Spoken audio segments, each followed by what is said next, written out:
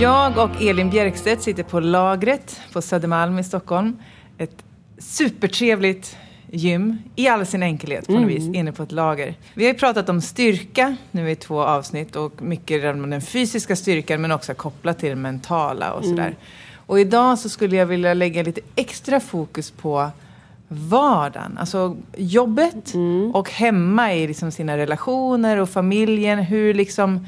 Hur hittar vi råstyrka där? Liksom, hur vi verkligen tar med oss det som vi lyfter tungt upp på gymmet ut där. Och lite också kanske hur du i ditt arbete som fysioterapeut ser på arbetsplatsen. Alltså hur ska man må bra där? Vi spenderar ju liksom större delen av vårt liv. Just. Där. Vad roligt att prata om. Ja. Bra.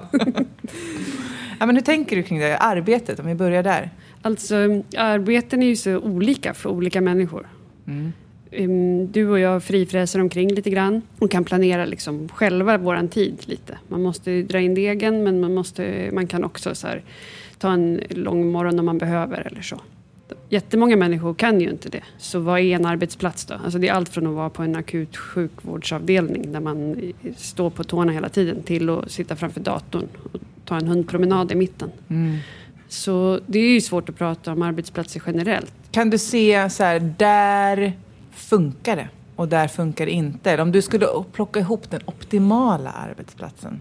Vad behöver vi för att må bra, för att vara starka? Jag tänker att där finns det ju människor som är experter på just det. Och det är inte jag. Men jag möter ju jättemånga patienter och kunder i mitt jobb där det inte funkar. Och ibland där det funkar. Och vad har blivit fel då? Men ofta handlar det om att inte kunna ha någon bestämmande rätt över vad man ska vara och när. Alltså om du till exempel står i en kassa på Konsum så måste du vara på plats hela tiden. Du kan inte flexa in eller ut tidigare. Alltså du har inte någon autonomi vad det gäller din tid. Det verkar vara en sån stark stressor. Att inte så här, men jag blev 10 minuter sen med barnen på morgonen så det är ingen fara. Jag tar igen det sen. Utan du kommer de facto för sent till när det börjar. Liksom. Då blir ju marginalerna blir väldigt mycket mindre i ett liv. Så det är nog den så här, en flexibel arbetsplats. Och sen tycker jag, just som jag har sagt tidigare, att så här 8 timmar minst om dagen, det är för mycket. Vi kan inte vara produktiva så länge. Vår hjärna har liksom inte kapacitet för att vara smarta 8 timmar om dagen. Jag tror som arbetsgivare får man inte vad man betalar för. Men om man jobbade kanske 6 timmar om dagen så skulle man få det. Men träning kan ju hjälpa en att orka vara smart längre. Men då behöver man kunna ta korta pauser från sitt arbete. Tror du på träning på arbetstid? Jag tror absolut på det och jag skulle inte kunna jobba på en arbetsplats där jag inte kunde träna på arbetstid. Men jag tror inte det för alla heller. Jag har jättesvårt för den här grejen att det finns ju företag som provar så att ha tvångsträning, alltså obligatorisk träning. Ja. Och då är vi inne och rotar liksom på människors självbestämmande igen. Och det var ju det vi såg som en av de största stressorerna. Att inte ha självbestämmande. Fast vissa sådana där saker. Jag pratade med Anna Duberg, som jag vet att du också känner till. Som har forskat på framförallt dansare då mot psykisk ohälsa. Och deras projekt riktade sig ju mot ungdomar framförallt. Det som de får liksom som feedback är så här: ni måste liksom så här, när vi inte vill gå, tvinga oss, därför det här är det bästa jag har gjort för mig själv. Men jag kommer aldrig vilja göra det här innan. Och det kan jag tänka att jag kan koppla även då till alltså vuxna människor. För just fysisk aktivitet, om man inte är inne i det och liksom har kanske tappat det sedan många, många år, så kan det kännas så långt bort som man bara känner så här: otänkbart, passar inte mig, fast det kanske visst passar om de bara får hitta sitt sätt. Det där är så spännande, för jag tänker så här att vara tränare eller liksom inspiratör eller ledare på något sätt. Det handlar ju om att så här, skapa en miljö där folk vågar utmana sig själva liksom, fysiskt och psykiskt och mentalt och så. En bra arbetsplats är ju en sån, har högt i tak där människans egna erfarenheter kan få komma till användning och liksom man känner sig bra och nyttig och så. Och så är det ju i träningsvärlden också. Det är inte så svårt att träna. Man gör kroppen trött och så sover man och äter och så återhämtar man sig och så är den lite starkare och så gör man det igen. Men viljan att göra det hänger ju ofta ihop inte med själva träningen utan med att man går och träffar sin PT som man tycker är trevlig, eller sin grupp som man tycker är rolig att träna tillsammans med, eller att miljön där är mysig. Träningen i sig är ju bara en av de faktorerna. Liksom. Ja, kanske då i början, för sen när man väl har kommit över det så kan det vara så att man bara längtar efter den där känslan i kroppen eller huvudet. Absolut, eller liksom. Men vi är ju generellt sett kanske mer drivna av lust än av liksom, kortsiktiga målen än de långsiktiga. Ja, absolut. Och då tänker jag så här, om man är på en arbetsplats, tänk att du jobbar på ett kontor, ni sitter hela dagarna och så ska du plötsligt sätta på de tajta träningskläderna, du ska liksom känna att du måste jämföra dig med dina kollegor och tvingas att träna. Jag vet inte om jag tycker det är en hälsosam grej. För en kanske mår jättebra av att springa på sin träningstid och en annan vill lyfta vikter och en tredje vill yoga. Ja, men precis. Men så det du är inne på egentligen är att om man får tiden så ska man få göra vad man vill. Ja, det tänker jag. Absolut skulle vara bra. Och kanske så här bra guidning i olika delar då. Men jag menar, det här är ju otroligt så här, det är ju jättestora satsningar för en arbetsplats att göra. Ja, ja. Och någon kanske inte vill göra någonting alls av någon anledning som inte vi vet. Ska man behöva dela det med sina jobbarkompisar? Jag vet inte. Nej, alltså allting... Jag tycker det där är så svårt, för allting kan ju bli komplicerat om man vill det. Ja. Så jag tänker att det kanske också handlar om att man... Jag vet inte, jag förstår vad du menar, samtidigt som jag också kan... Jag tycker att jag kan hamna i att jag möter människor som jag bara ser så att du skulle må så bra av att röra på dig. Och jag vill bara liksom, men så vet man att man kan inte tvinga någon. Nej. Så.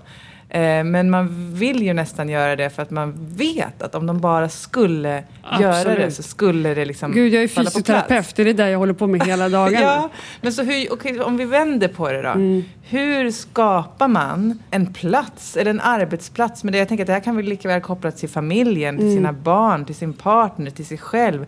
Hur skapar man en miljö där rörelse känns som någonting attraktivt? Så att man vill göra det. Jag brukar prata jättemycket om träning och identitet.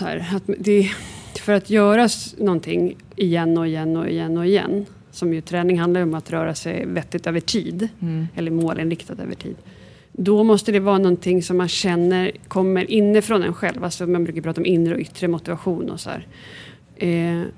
För mig jag började ju träna lite senare i livet. Alltså, jag tränade inte regelbundet alls som ungvuxen och tonåring och inte fram tills jag fick barn egentligen. Och då var det som ett stort steg för mig. Jag tyckte liksom träningskläder var töntiga. Att det var så här sportlyckra människor. Nu idag är det värsta modegrejen. Folk går ju med tights och röker. Det är en annan tid. Men då var det inte så. Då satte man på sig sina jeans och så packade man sina tights och så satte man på sig dem när man kom till gymmet och sen duschade man och bytte om. Men jag rörde mig ju aldrig liksom i träningskläder i Stockholmstrafiken. Nej. Så då var det viktigt för mig när jag hittade träningen att jag hittade någonting som stämde överens med vem jag var som person. Och det här är väl samma sak som man säger i liksom 5 snabba tips för att komma igång med träningen. Prova runt och hitta något som du tycker är roligt. Ja, precis. Vilket man bara känner. Och man bara, ingenting är kul. Men jag tyckte liksom att kettlebells var jättesnygga. Det här är så... Jag kände så här, men det här lite tuffa ryska redskapet, det vill jag... Det ser härligt ut. Det skulle jag vilja kunna. Liksom. Okej, så det var det som liksom så här blev ditt lilla frö? Ja, det var det faktiskt. Att kettlebells var snygga? Ja.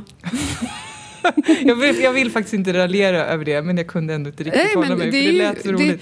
För att jag kunde inte se mig själv liksom i ett par så här färgglada tights på gruppgympa. Nej. Det har också att göra med att jag har väldigt svårt att hålla takt i musik, men det är en annan historia. Men jag kunde se mig själv och ha lite liksom pösiga myskläder och svinga med ett klot. Ja. Och det där tror jag stämmer för ganska många människor som inte identifierar sig som tränande människor, som de som vi vill få igång. Någon kanske känner så här, men boxning, det ser vackert ut eller tufft ut, så det skulle jag vilja testa. Och då är det ett jättestort steg att ta sig till en boxningsklubb och prova det. Men det är där någonstans vi måste öppna upp, jag tror människor skulle behöva våga misslyckas lite mer. Så här, man kan gå till en boxningsklubb och inte... Men handlar det inte också om att faktiskt, så här, det tycker jag att vi försöker jobba med, både med de här filmklippen som vi gör och poddarna och sådär, att någonstans också försöka bredda lite bilden av vad hälsa och träning är. För då så himla länge så är det liksom allt man läser och allt man ser så är liksom Ofta en kvinna med vita tänder och en liten grön smoothie och sen är det liksom så här, eller ett gymkort. Det är liksom de 2 grejerna som är hälsa. Och om man inte känner att man kan identifiera sig med det så känner man bara så här, inte för mig. Så att kanske är det också så att samtalet kring, alltså i media men i skolan, alltså överallt, att samtalet kring vad att må bra egentligen handlar om behöver bli mycket bredare. Alltså att jag tycker också att det har funnits länge en sån att det måste vara så kul att träna. Så träningsglädje grejen. Och det är jättebra om det är kul. Men när man sätter det kravet på folk, träningsglädje, då blir det väldigt långt om man inte automatiskt känner träningsglädje. Det är bättre att tänka så här, det är lite segt och lite svårt och lite tungt, men jag gör det ändå. Och sen kan träningsglädjen komma som en effekt av att man har liksom satt igång endorfinpåslaget i kroppen och man känner att man har flyttat fram sin kapacitet och sådär. Men att så här, allt ska vara så jävla glatt hela tiden med träning, det tycker jag är jättejobbigt. Ja, och jag kallar mig stolt för surtränare faktiskt. Ja, och jag kan verkligen förstå det, för jag kan snarare tycka, för jag kan hålla med om att det där klämchecka bara är så här, så. Det kan vara härligt och glatt också. Men snarare kan jag då tycka att träning blir ett sätt, eller så fort jag rör på kroppen så är det som att jag kommer ner lite från huvudet i kroppen och hittar liksom en relation till mig själv som jag är precis just nu. Och då kanske det är att jag är förbannad eller att jag är ledsen eller att jag är svinglad. Men att då är det som att jag landar allting. Alltså om man tar ingredienser och lägger i en mixer så liksom, och sen så ligger det skikt liksom, och bara tråkigt. Men om man sätter på den här mixen och skakar om lite så blir det liksom mjukare. Ja. Alltså så. Jättelång beskrivning, men jag tror att man kanske tar bort. Om man ska kalla det träningsglädje så tar man kanske bort det är bara en liten smula av vad det kan vara. Ja, det är en del. Jag brukar prata, ibland får jag träffa nyblivna tränare och folk som ska bli tränare. Och då brukar jag prata om att man får vara på massa olika sätt som tränare. Man behöver inte alltid vara glad. Och det där blir som så här en aha-upplevelse för många som är nya. Att du kan komma in med din person och det räcker för att du möter andra personer. Man tar bort den här rollen. Sen måste man fortfarande vara professionell och du måste fortfarande ha en koll på vad du ska göra och vad du vill ha ut av det här passet. Men du behöver inte vara lycklig. Det kan kännas som en befrielse. Visst är det skönt? Ja, verkligen. Mycket roligare att ha kunder när man kan ta med sig själv som verktyg och möta. Då kan man ju också möta den då blir det personligare träning. Ja, verkligen. Jag skulle vilja koppla tillbaka till arbetsplatsen och hemmet lite när vi pratade om så här, ska alla tränings på arbetstid och så. Och det som du var inne på faktiskt också kring kläder och så. Tycker du att det finns för det är så lätt att bli träning, då byter man om, eller liksom även i skolidrotten så då ska det bytas om, viktigt. Tycker du att det finns liksom en vits i att förenkla träning så att det blir den mer grejen att det blir som promenader, man måste skilja på vad man pratar om då, för jag tycker träning är någonting, då byter vi om. När vi tränar byter vi om. Varför det? Därför att träning är någonting som skiljer sig från fysisk aktivitet. Vilken skillnad? Att träning är någonting som man kanske planerar, man har en plan för, man vill uppnå någonting, man jobbar mot ett mål. Jag övar på någonting, jag tränar på någonting för att bli bättre. Måste det vara så då? Men träning det är träning. Okay, sen kan vi prata om fysisk aktivitet. Att inte byta om, att ta en promenad, att röra på sig, att ta pauser från jobbet, att cykla dit du ska och sådana saker. Det är värt lika mycket. Alltså, någon väljer att träna 3 dagar i veckan och så har man fysisk aktivitet den andra stunden.